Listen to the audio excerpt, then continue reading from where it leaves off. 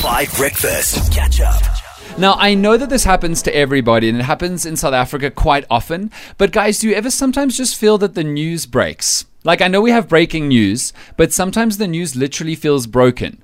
Because, do you know what I mean? Like, sometimes I listen to Maddie's news bulletins and I'm like, Maddie, true facts, dude, thank you. But that is beyond mad. That's so true. Like last week when Chris Rock was hit by Will Smith, we had to change the whole show. And I was like, the news is broken. The news is broken. Then April 1st, it often happens because of the things that people fall for. I fell for a news story last Friday.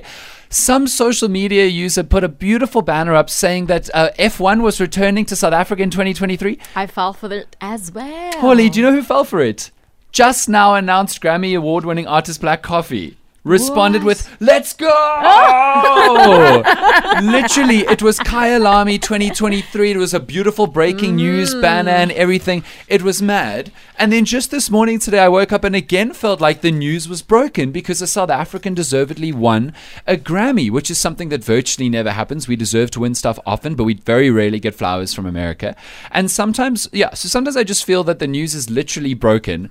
And so today, I'm so overwhelmed by all of these crazy news stories that I want to do something that I've never done before, and it's just called broken news. Because breaking news, honestly, the news is sometimes broken, and at the moment, with the petrol prices going up, I feel like it's broken. So, here we go.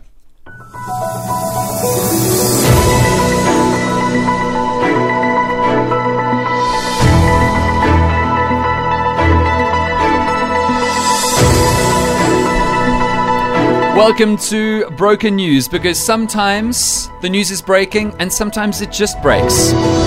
In your broken news this morning, thousands of South Africans were caught out by an April Fool's joke on Friday when a social media user announced that Formula One was returning to South Africa at the Kyalami circuit from 2023. But even before we found out it was a joke, taxi drivers were massively disappointed to discover that they could not enter the race because F1 is very clear that Formula One is not a contact sport.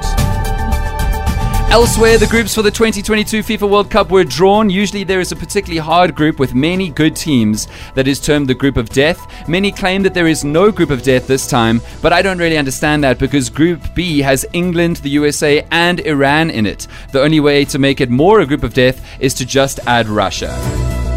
And finally, Black Coffee won a Grammy this morning, and a huge victory for the lactose intolerant. To all of you who have annoying vegans in your lives, our hearts go out to you this morning. For Broken News, my name is Dan Corder, and I literally do not know what is going on.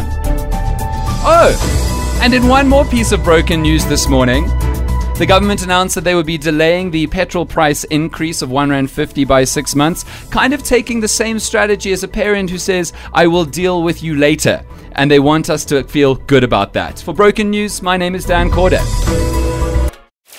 Catch up on some of the best moments from 5 Breakfast by going to 5FM's catch-up page on the 5FM app or 5FM.co.za.